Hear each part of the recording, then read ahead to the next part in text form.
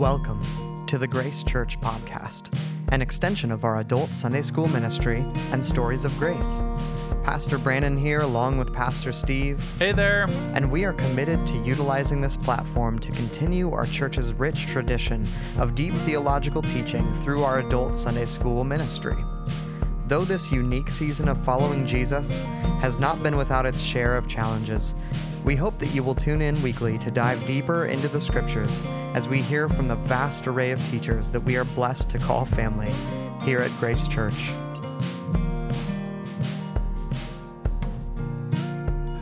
Welcome once again to the Grace Church podcast. We are so thankful that you have chosen to join us in on these conversations and different, I'll say, lessons, just kind of a window into Scripture or, theological topics. But today I wanted to just make sure that you were aware, as a listener, that tomorrow's episode will be our last of the Fall Sunday School podcast, as we have done it. It's always possible that we could come back and do some sort of podcast in the future, but there is no specific plan towards that at this point, and we just are thankful for what this Fall Sunday School has been, and for the many who have joined in for this. We'll call this season 1. Who knows? Maybe there will be a comeback season 2. So we'll see, but yeah, myself, Pastor Steve, and as well as Pastor Brandon have been grateful for this. Today we are joined in studio with Phil Gardner. So Phil Gardner has not been one of our traditional Sunday school teachers. He has not participated in that way.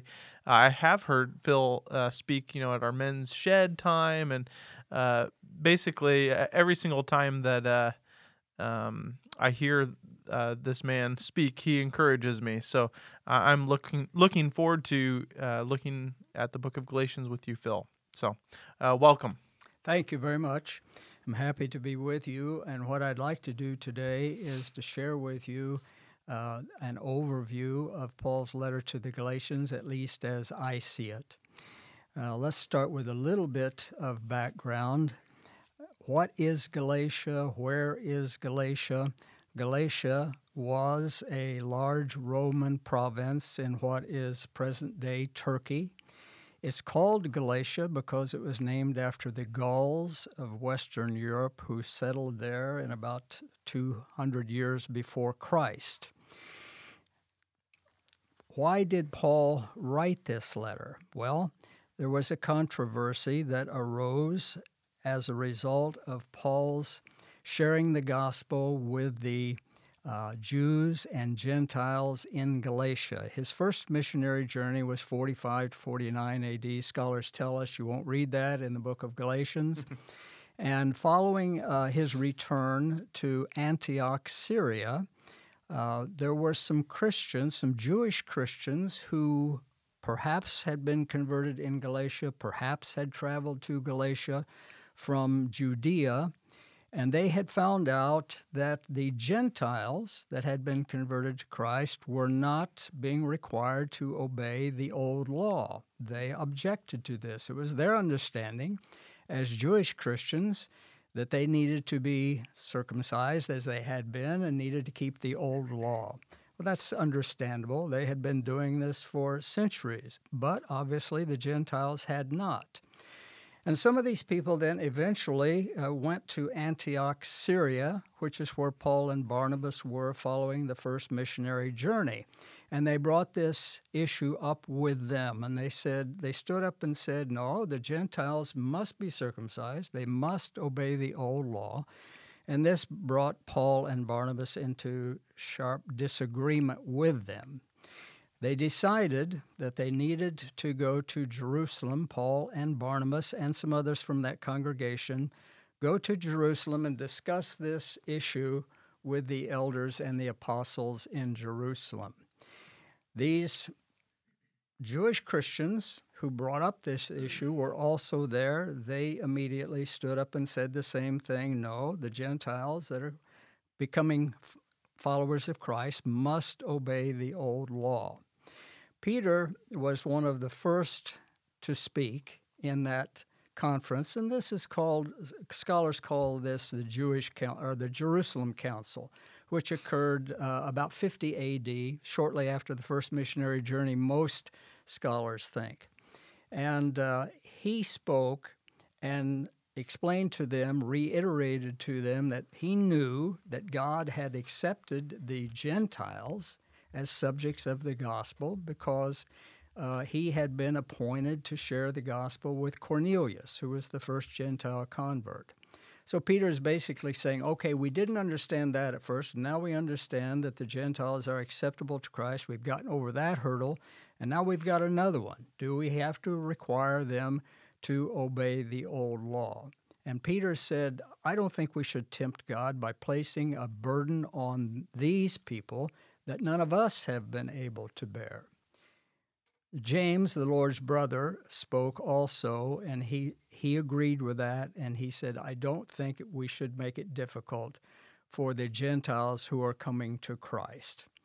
So Paul and Barnabas returned to Antioch. The church in Jerusalem sent Silas and Justus back with them to explain this situation to the Christians in Antioch, Syria.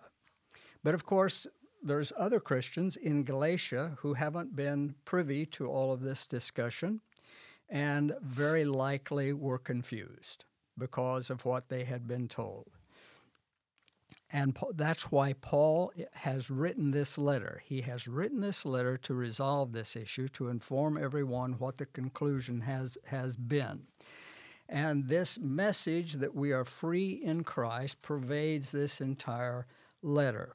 Immediately after the introduction in chapter 1, in verse 6, Paul says to the Galatians in this letter, I marvel, I'm astonished that you are so soon deserting him who called you into the grace of Christ unto another gospel, which is no gospel at all. And that's true, of course. Gospel means good news. They had received the good news. The good news was that they were saved by the grace of God. They did not have to earn their salvation. They couldn't. And he says, what you've heard is not gospel. That's not good news. You're being asked to obey a law, and those who are asking you to do this have never been able to do it. So how are you going to be able to do it? Now, I'm going to go ahead then in Galatians. I'm going to skip all the way down to chapter 5 in verse 1. If I had to pick out one scripture in Galatians about this freedom that we have in Christ, I think this would be the one, and I like the way the New Living Translation words this. Paul says, so Christ has really set us free. Now make sure that you stay free and don't get tied up again in slavery to the law. Then if I would go ahead then into Galatians 5:4, a couple more verses that are very appropriate. You who are trying to be justified by law have been alienated from Christ. You have fallen away from grace. And then Galatians 5:6. For in Christ Jesus neither circumcision nor uncircumcision has any value. The only thing that counts is faith expressing itself through love. Now, I know we're not in the Q&R, but I got to ask this question.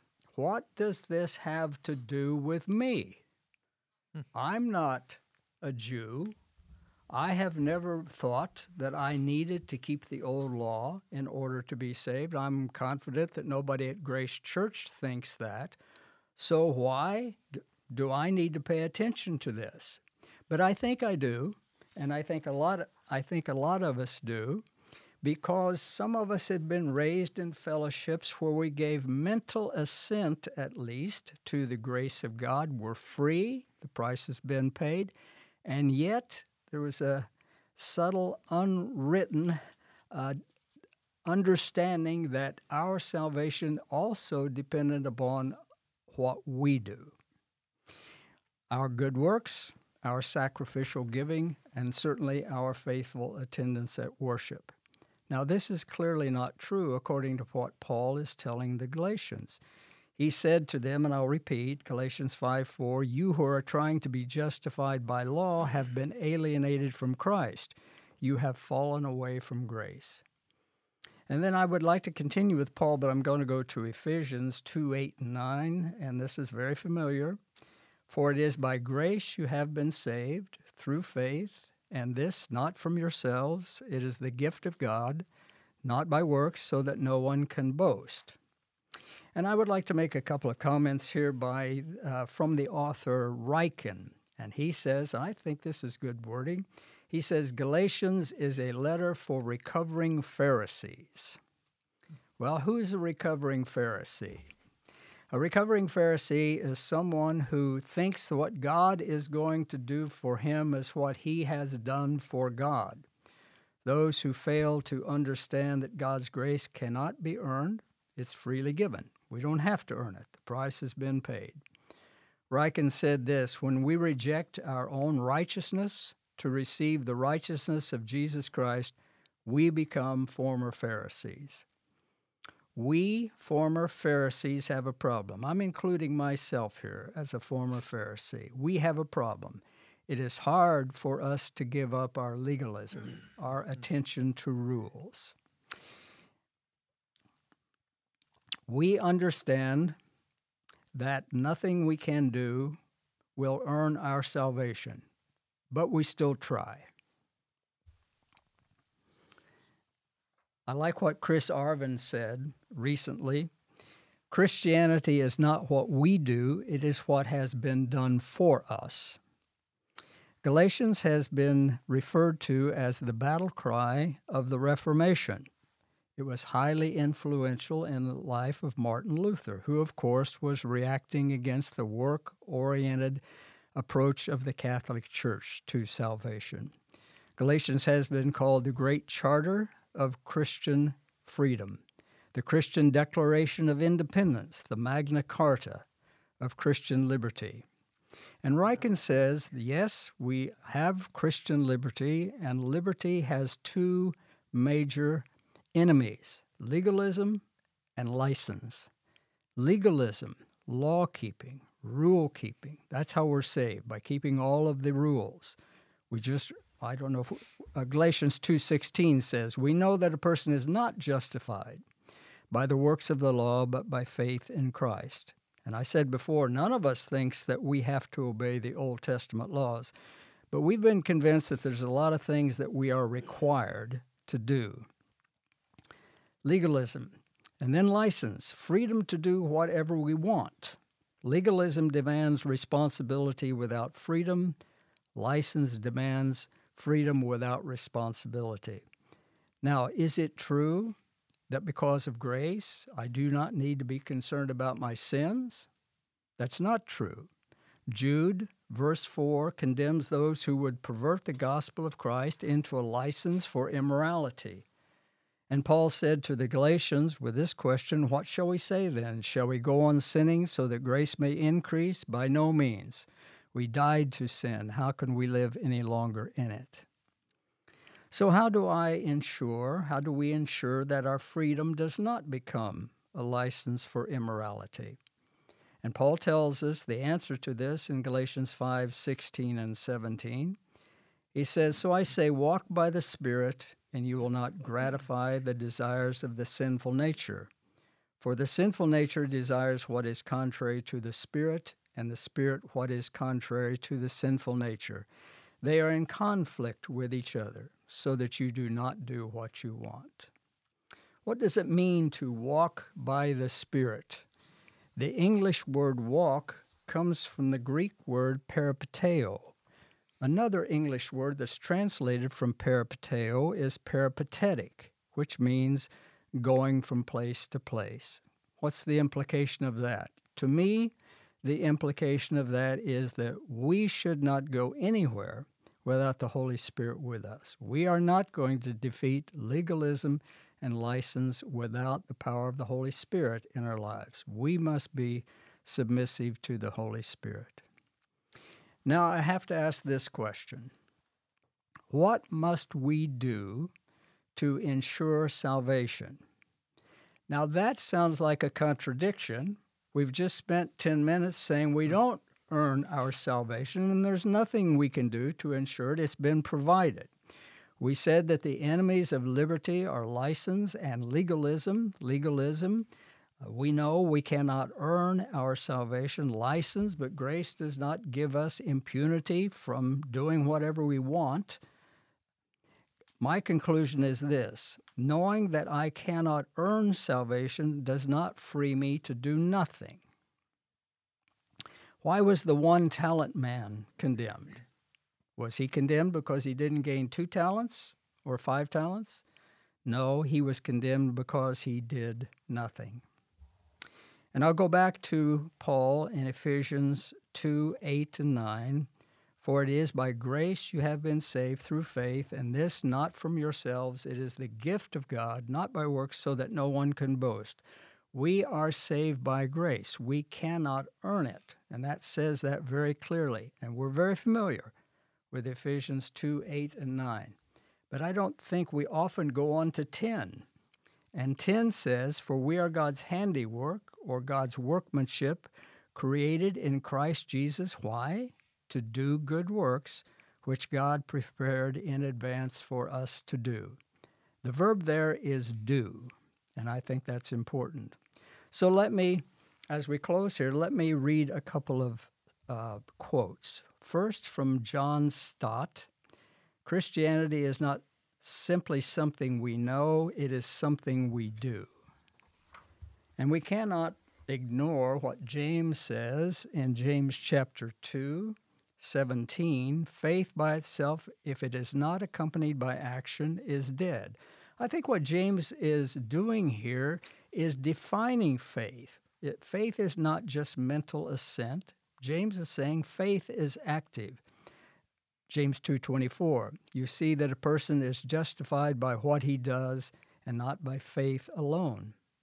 Here's a quote from Dr. Stanley Toussaint, Dallas Theological Seminary: grace alone saves, but grace that saves is never alone.